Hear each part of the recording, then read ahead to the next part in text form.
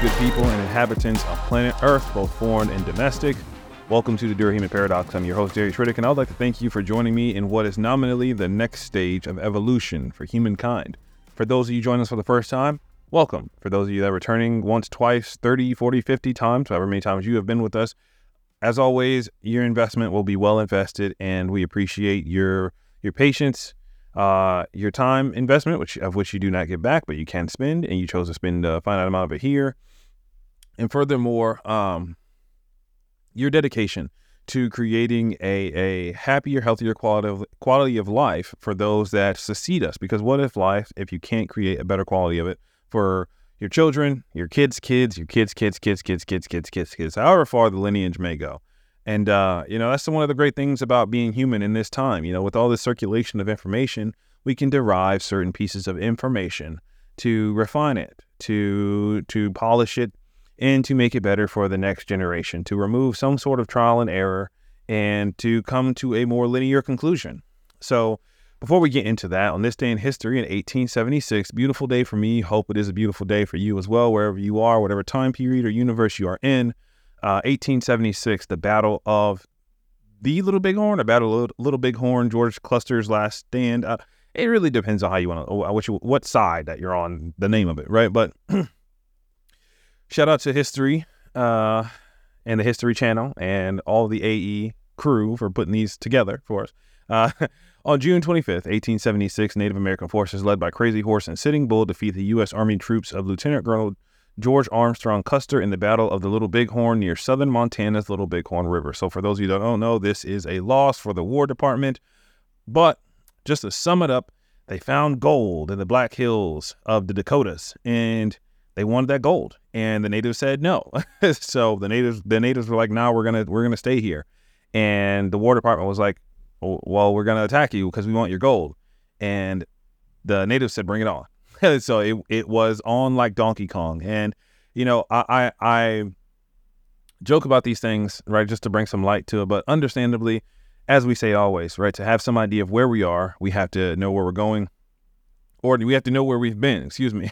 Or to have any semblance of where we are going based on where we're at now and what history has told us. And what this tells us is that greed is one of the malicious traits of human nature.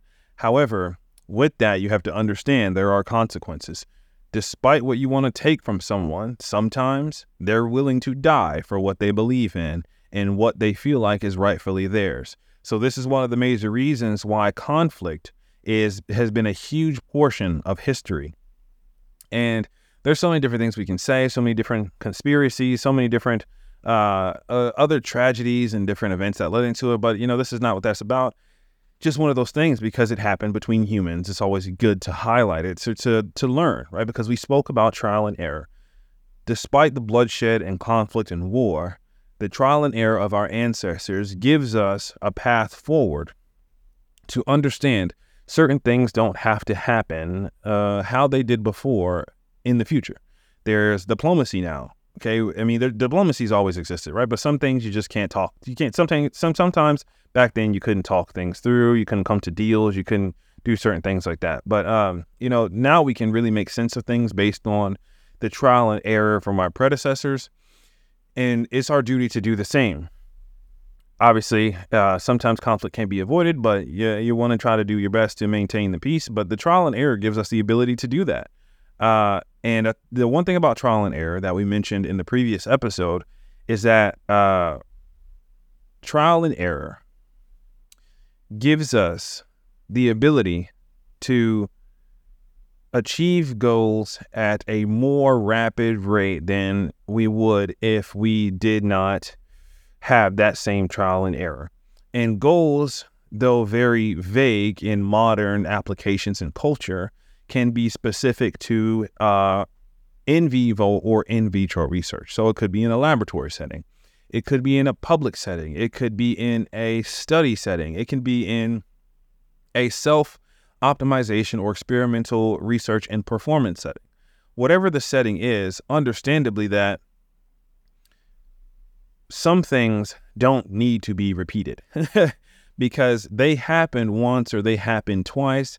and they taught us a lot, a great magnitude of knowledge from those instances. And it is our duty to be able to extract what happened, to then implement it, to then begin the trial and error process again, just not to the same degree that it did. So it doesn't have to be bloodshed. That's what I'm saying. Like, so when we begin to talk to these human performance principles, whether this be your first time with us or or this has maybe been your 69th time with us, understandably that they are tools.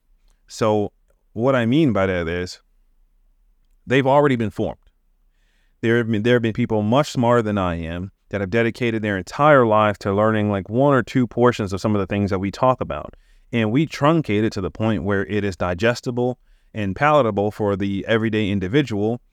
But there's a lot of depth and breadth to some of these topics, but realize that they are tools, right? The first person who refined the axe, for example, there are probably many different versions of it, but now, there's still many different versions of it, but you can grab a specific axe for a specific role, and that it will be effective because there's been many trials and many errors that have led to that conclusion. Okay, this is how long the shaft should be. This is what the tip should look like. This is what the head should look like. This is what the handle should look like. Maybe do you want it wooden? Do you want it plastic? Do you want it to be metal? And each material gives you a different swing. It gives you have to put in less or more effort.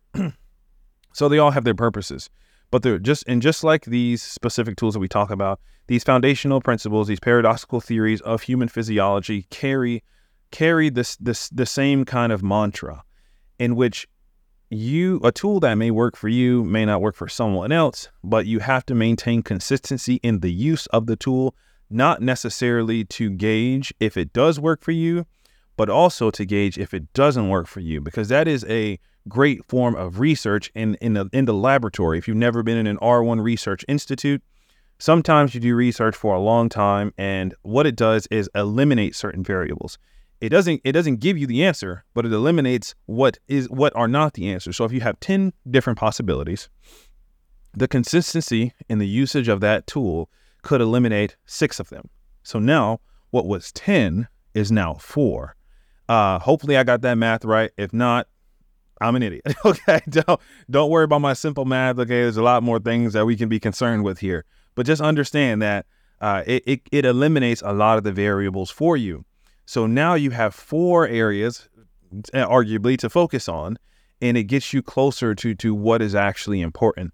And then you can take even more predecessor trial and errors to then, put them into practice, right? What is that question that you're asking? What is the goal? And what questions are you asking to get closer to that goal?